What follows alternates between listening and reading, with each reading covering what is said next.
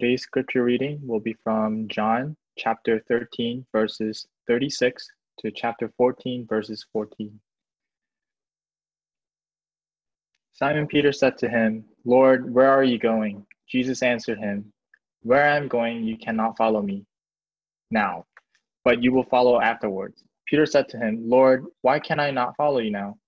I will lay down my life for you. Jesus answered, Will you lay down your life for me? Truly, truly, I say to you, the rooster will not crow till you have denied me 3 times. Let not your heart be troubled.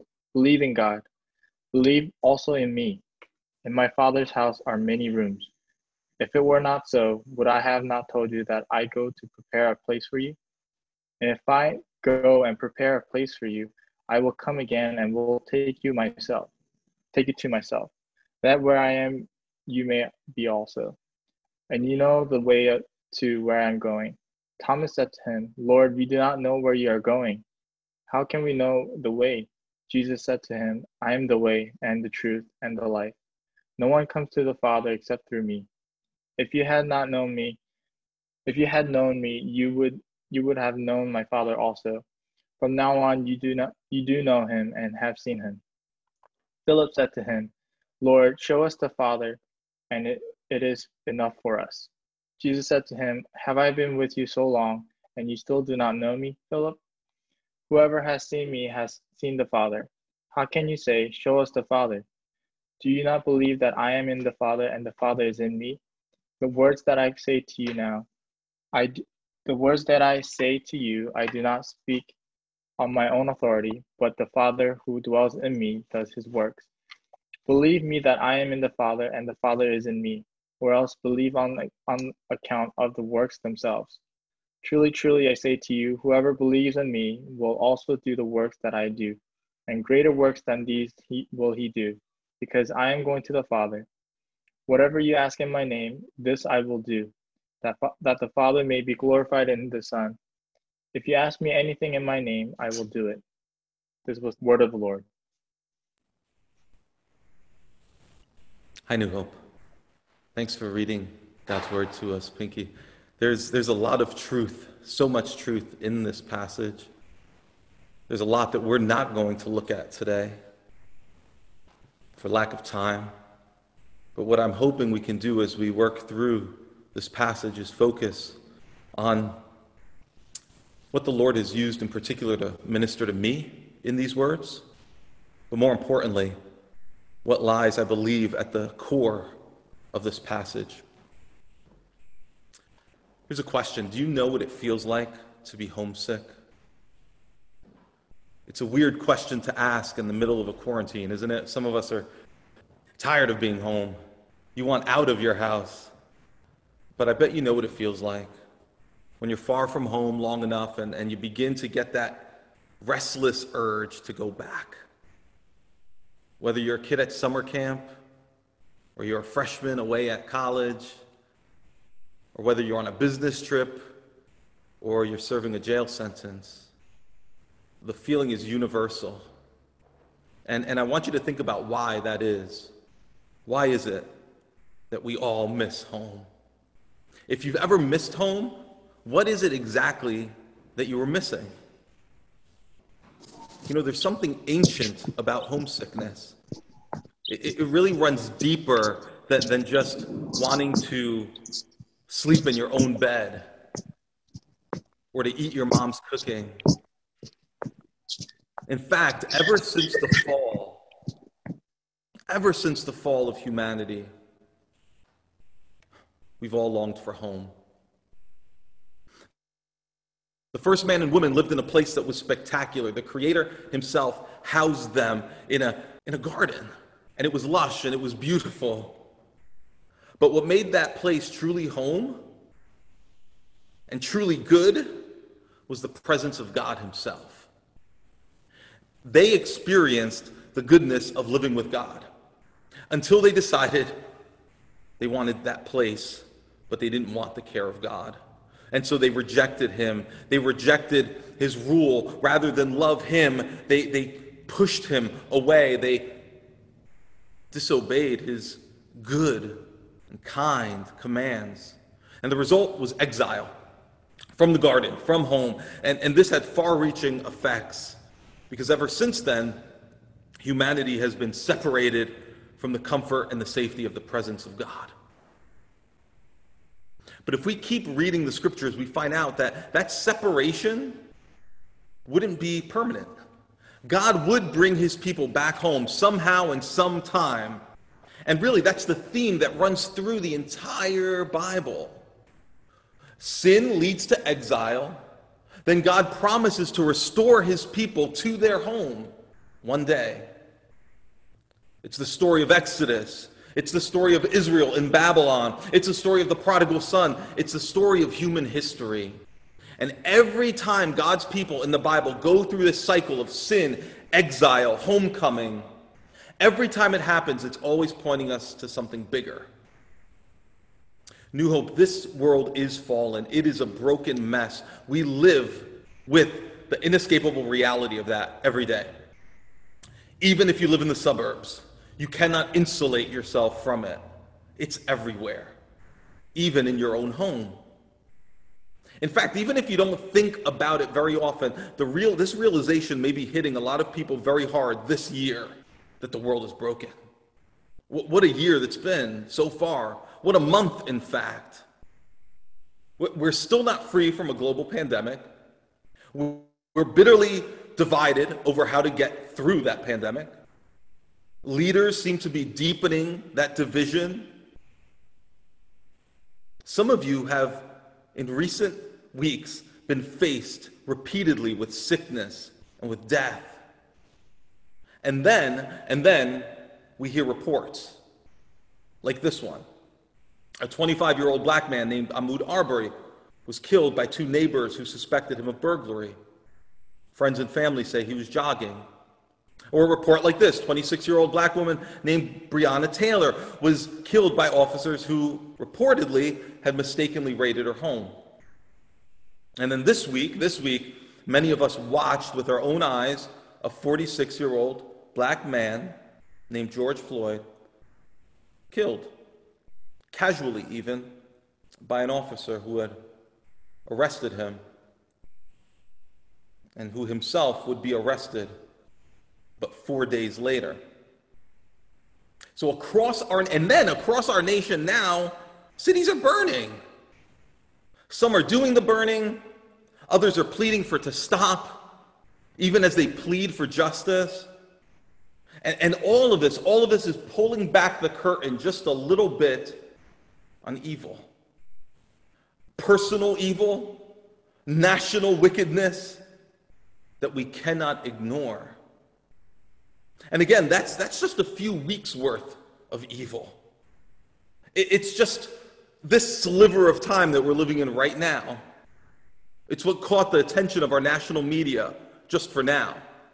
But how many other acts of evil have people endured or committed during that same time that went unreported or unrecorded? How many acts of evil have been perpetrated and endured throughout the history of our world, through the history of our nation? Don't we all long for a better world, a better home even, where righteousness dwells, where justice is a constant reality, where truth not only happens once in a while, but truth consistently is spoken? In this passage, Jesus Christ gives a promise to everyone who truly believes in him. He says, your longing will become a reality. You will experience home. That home that you've restlessly wanted all your life, even if you've never known it. Even if you never realized that you were longing for it. So I want to encourage you, if you haven't already, open up to John 13:36. Because what Jesus says here is vital for our faith. It's vital if we're going to live in these days right now. Three essential pieces to what Christ says here. He gives us the promise of a home, he tells us the way home, and he tells us how to live now while we're away from home. So there's the promise of home, there's the way home, and then there's how to live right now while we're we're still away from home. So what's the promise here? What's the promise of home? Jesus is, just to remind us all, he's in an upstairs room with his disciples.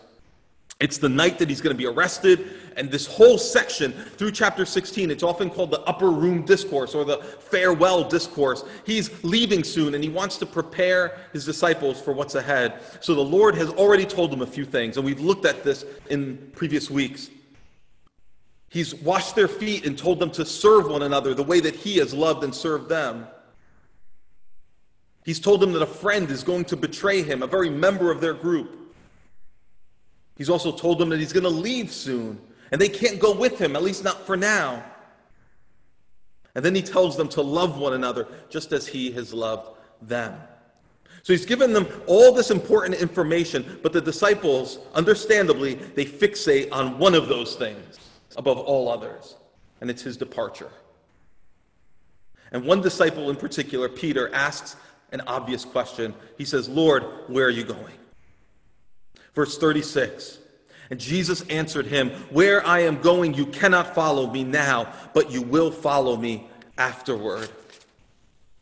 Jesus is telling them again that very soon he's going to die. Brutally, publicly. They don't know that yet. He'll die bleeding out on a cross, and then he'll be raised from the dead, and he will eventually ascend. He's going to return to God the Father. And he's going to do all of this for them, for us, for anyone who would believe in him. It's the ultimate act of love and the ultimate act of friendship, Jesus says. But in that moment, this feels like abandonment to them. They're asking, how could he leave? How could you go? And where are you going? Now, here's what really floors me about all this. Christ is heading toward the cross where he's going to face shame and he's going to face death. He knows he's going to face it alone. He knows that he's going to be abandoned. It's so interesting. Peter here at the end of chapter 13 says, "I'll go with you. I want to go with you. I'll even die for you. I'll lay down my life for you, Jesus." And Jesus knows that Peter himself will betray him, at least deny him, that is. He knows that all the rest of the disciples will leave him alone. And so because of all of what Jesus knows is ahead, his soul is troubled. We read in chapter 12. And then in chapter 13, we read that his spirit is troubled. But what does he say here at the beginning of chapter 14? What does our troubled Savior say? He says to his beloved disciples, "Let not your hearts be troubled. Believe in God. Believe also in me." They're confused. They're scared. So he wants to quiet their souls. Can you even begin to understand the selflessness that Jesus is showing here? The kind of other-oriented love that he's pouring out on them just by offering these words of comfort. And how does he settle their troubled hearts? Look what he says. "Believe in God, believe also in me." And another way that this could be put and translated is this way. You trust in God, trust also in me. He's talking to Jewish men who he knows they believe in Yahweh. They believe in God. And so he's saying to them, do you believe in God? Well, yes, you do. Then believe in me. And then here's the promise he gives them in verse 2. "In my Father's house are many rooms. If it were not so, would I have told you that I go to prepare a place for you? And if I go and prepare a place for you, I will come again and will take you to myself, that where I am, you may be also, and you know the way to where I am going." At one level, this is a promise to not abandon them, but it's much more than that. It's a promise of home.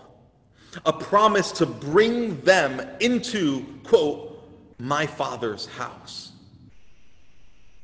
They couldn't understand this yet.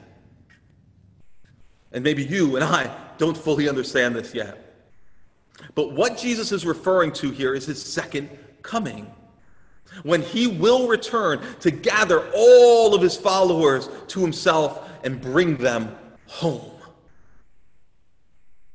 These words about "my Father's house" and "many rooms," people have obsessed over them in weird ways, and they've misunderstood what they mean. He's referring to heaven here. But some old translations of the Bible in English put it this way: my Father's house has many mansions. And when we hear mansions, what do you think? I remember hearing Christians, and not just kids either, wonder out loud, ooh, what's my heavenly mansion going to look like? I want an indoor pool. I want marble. I want a big garage. It's so silly, isn't it? But I've actually heard people say things like that. Maybe I've even thought things like that. I'm not sure. It's silly because, well, for one thing, the many rooms that Jesus is referring to here, it's the same word that Jesus uses later in verse 23 when he says, if anyone loves me, he will keep my word, and my Father will love him, and we will come, look, to him and make our home with him. Make our dwelling place with him. You see, when Jesus is talking about his Father's house and many rooms, many dwelling places, the whole idea here isn't about some kind of a home, or what kind of room is it, or is it a man. In fact, it's less about a place, and it's more about the presence of God himself. Dwelling with him.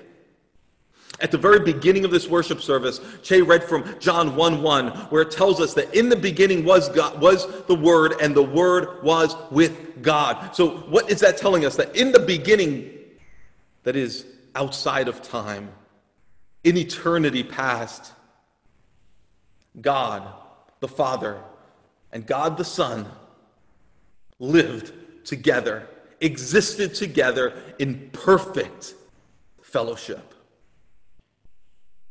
And then later on in John, it says that the Word became flesh and then did what? He dwelt among us. So the second person of the Trinity, they're called the Word. It's the Son of God. It's Jesus Christ. He dwelt in eternity with the Father. But then, in time, 2,000 years ago, he took on flesh and he dwelt among us. He left home to come to us. And here he's promising that he will return home, and everyone who has believed in him is coming with him. So don't get caught up with what's this going to look like exactly, and what kind of room and dwelling place is this? Frankly, we don't know, but we know this. It will be intimate family relationship with God. So close, so safe, so secure. We will be welcomed into the house of the Father, to dwell with Father and Son, and to share in the fellowship that they have experienced for eternity. Think about it. What is it that you miss when you're far away from home? When I'm far from home, sure, I miss my bed. Maybe I miss my own bathroom. I don't know. But that's not why I really long to go home. The reason I long to go home is because I miss my family. It's the warmth of their presence. There's safety there. There's comfort there. If you've ever watched It's a Wonderful Life, and if you haven't, you should watch It's a Wonderful Life. But when George Bailey finally gets back to Bedford Falls, and everything is the way it should be, everything is back to the way it was originally, he's running through the streets, and he's looking at even the place, the buildings, his old building and loan, and he's saying, he's greeting, expressing love towards the place, the streets, the buildings. But when is George Bailey's happiness truly fulfilled? It's when he sees his family. And when he embraces his children, and he embraces his wife, and he's in their presence. Now he's at home. Now joy is fulfilled.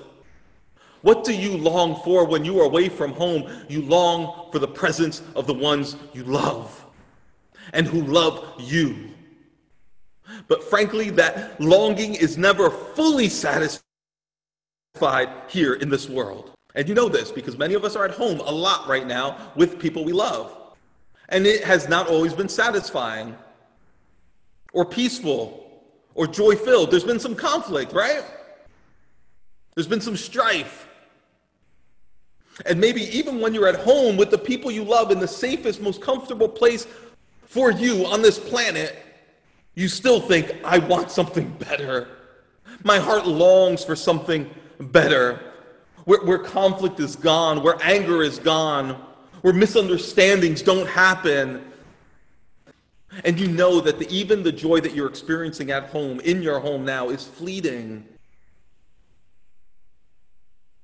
And we also know that our homes are set in a world, right now, our present earthly homes are set in a world that's broken and fallen and it's under the curse of sin.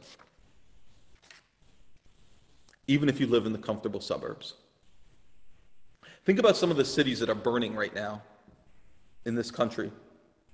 And maybe as you watch, maybe you've asked, how could anyone destroy their own neighborhoods?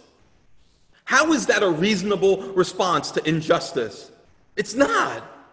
It's a warped way to respond. It's a wicked way to respond to injustice. But also realize this, and this is no excuse, but it is something of an explanation. Realize that underneath the rage, there are desperate hearts. Desperate, sinful hearts, but longing nevertheless. We've seen it before. When anger boils up in a city to the point where desperate, sinful hearts overflow with rage. And people will even destroy their own homes, their own cities. As if to scream, I hate what it means to live in this place. And I long to be somewhere else. And I'll destroy my home rather than continue to endure the pain of living here. When the anger boils up and people are not in their right minds, sometimes the longing for home even turns into a hatred for where we are now. Some form of that longing resides in every single human heart, and it cannot be satisfied fully in this world. It's only possible to be fulfilled with Christ, the Son, in the presence of God the Father. And that's what Jesus is promising to his people. And in fact, later this same evening, you know what Jesus is going to pray? He's going to pray these words to his Father. He's going to say, Father, I desire that they also, my friends, whom you have given me, may be with me where I am. You hear that? If you're a Christian, if you desire to be with Jesus in the presence of the Father, know this. Jesus wants you there with him even more than you want to be there with him. So don't let your hearts be troubled, he says. If I go to prepare a place for you, I will come again and will take you to myself, that where I am, you may be also. That's the promise. But what's the way to get there? What is the way home? Jesus tells us the way home. His disciples are very confused at this point. All this talk of leaving and coming back, it's not clear to them. They're confused. Now look at the confusion and look at how Jesus speaks into that confusion. Verse 4 of John chapter 14, and you know the way to where I'm going. Thomas said to him, Lord, we do not know where you are going. How can we know the way? Jesus said to him, I am the way and the truth and the life. No one comes to the Father except through me. If you had known me, you would have known my Father also. From now on, you do know him and have seen him. You see what Jesus is doing here? It's a little tricky. Thomas is saying, we don't know the way. It's verse 4. Jesus says, you do know the way. Verse 6, I am the way. He's saying you don't understand everything that I'm telling you yet, but you know what you need to know. Me. And if you know me, if you believe in me, he says, this promise is yours. You have a place in the Father's house. What words these are for a troubled heart. You don't need to know it all. You don't need to see the big picture and the whole plan. You don't need to understand all the details. But Thomas, you know me. And if you know me, there's a place for you in the Father's house. And verse 7 can be confusing, what he says there. It's kind of a weird translation. But one scholar, Don Carson, he says it could also be put this way. Verse 7, if you have come to know me, you will know the Father also. So again, he's saying the way to the Father into his household, a place at his table. The way is Jesus Christ. In fact, no one can come to the Father, he says, except through him. It's exclusive. There's only one way, Jesus, belief in him. The way, the truth, the life. You can't find ultimate truth elsewhere. You can't find everlasting life elsewhere. Only he is the way to the Father. So if you truly know him, this promise is yours. Jesus here, when he's talking about knowing, he's talking about faith. He's talking about trust in him. See, there's a simplicity to that too. He's not saying the way is to do these things, do this to get to God the Father. Nor is he saying you need to understand and know all the answers about who I am and understand me perfectly before you come to the Father. No, he's saying don't let your hearts be troubled. Believe in me. See how simple it is? Believe in me. Not just believe that he existed, or even that he just died and rose again. It's not just know the facts about him. It's knowing him. And that involves trust. It involves giving up trying to build a permanent home of your own. It means stop trying to find peace and comfort and safety, acceptance in things other than him. It means know him as the only one who can provide you with what you long for. Know him as Lord, who has the authority to dictate how you live, whose commands are good. And know him as Savior. You know, these disciples didn't realize that when Jesus spoke of preparing a place for them, for us, he was talking about the cross. You see, that's how he prepared a place. Without the death and resurrection of Jesus, there is no place for us in the house of the Father. In order for fallen humanity to be brought home to God, Jesus had to die. In order for sinners to be given this promise, Jesus had to die. In order for any sinner, in order for power-hungry politicians and dishonest journalists and brutal racist cops and looters and selfish pastors to be forgiven and brought in, Jesus, the Son, had to be exiled, abandoned, and killed. And so with his soul troubled and yet resolute, he willingly died so that I could come in, so that you could come home. Your sins and mine have led to exile, to separation from God now. But listen, if you don't believe in Jesus, this broken, unjust, ugly world is all that you have.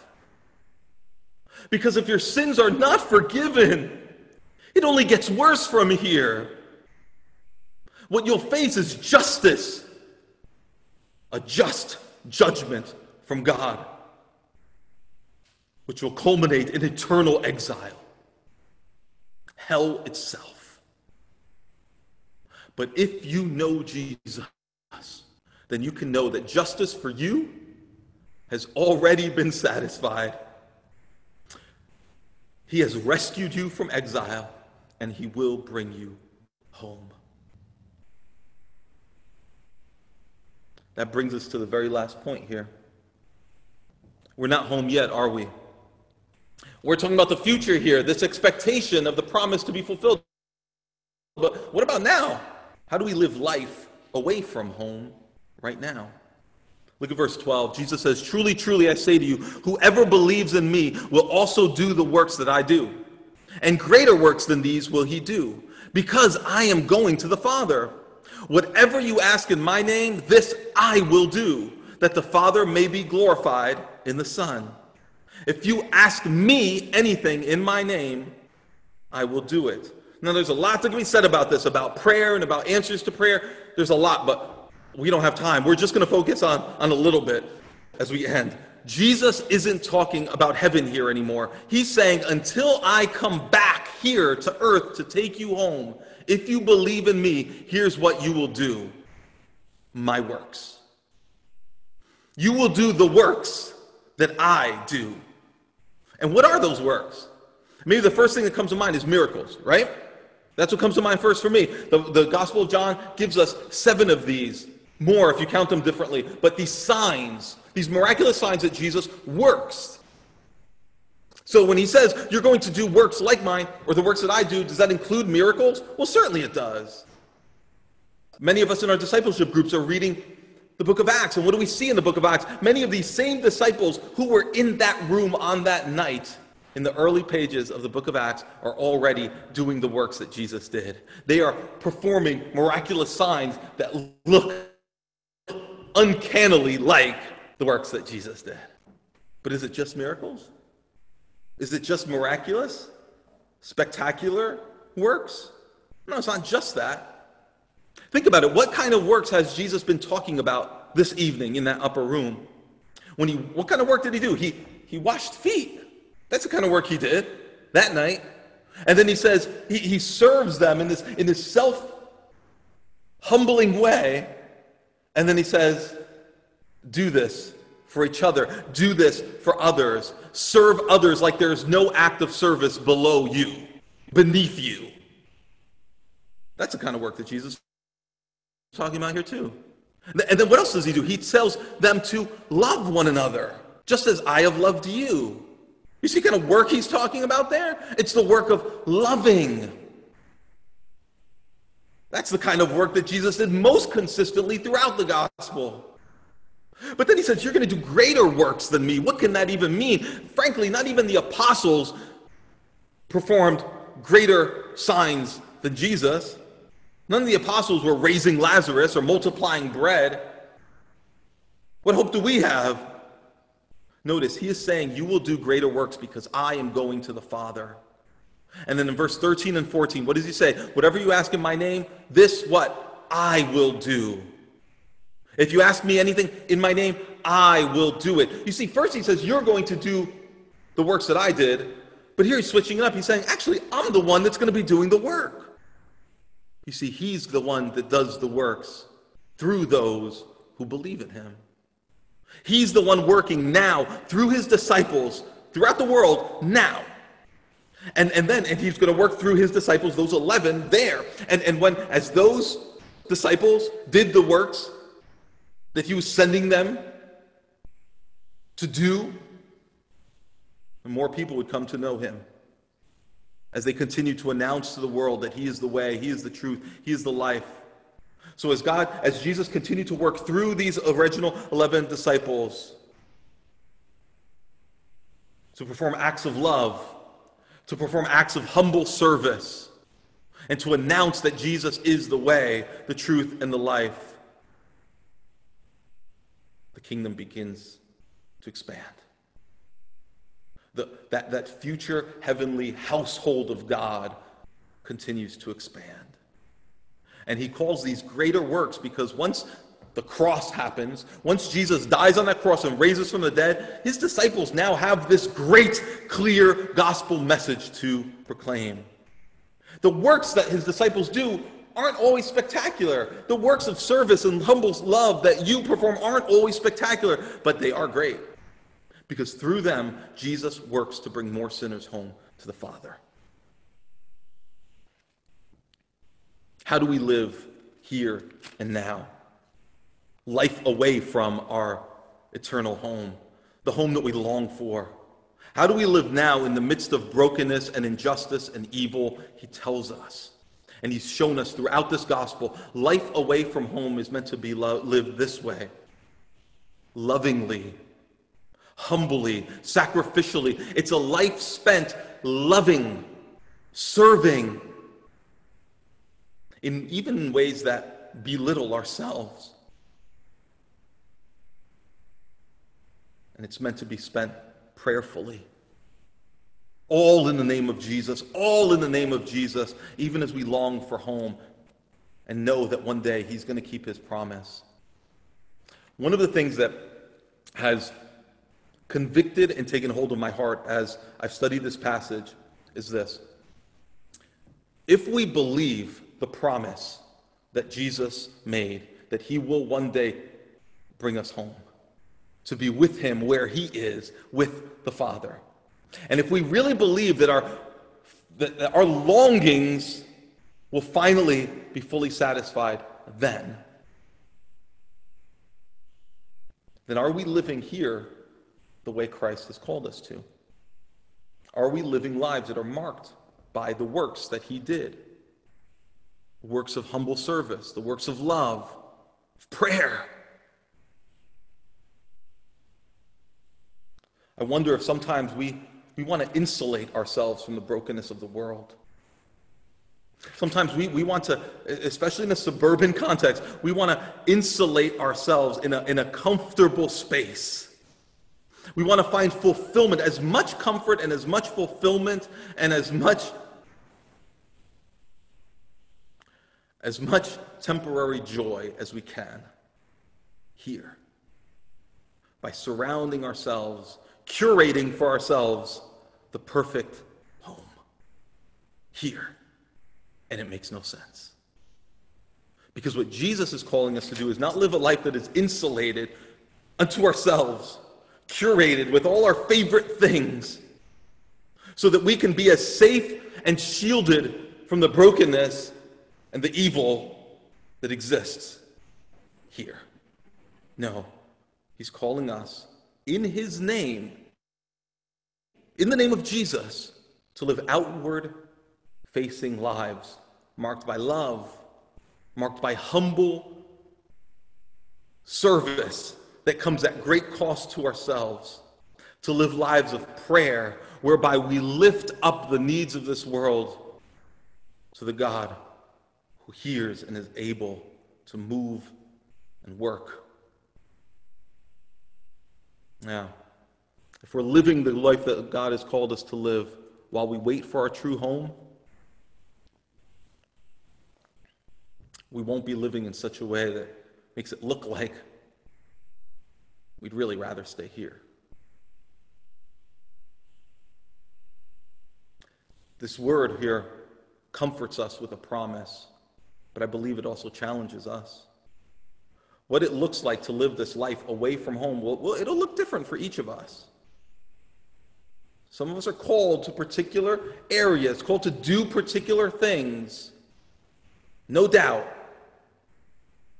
But each of us, our lives, all of us, our lives must be marked by love, by sacrificial service, by prayer, and by an unwillingness to hide from the brokenness around us. Let's pray. Lord Jesus, you've taught us to pray, Our Father in heaven, hallowed be your name.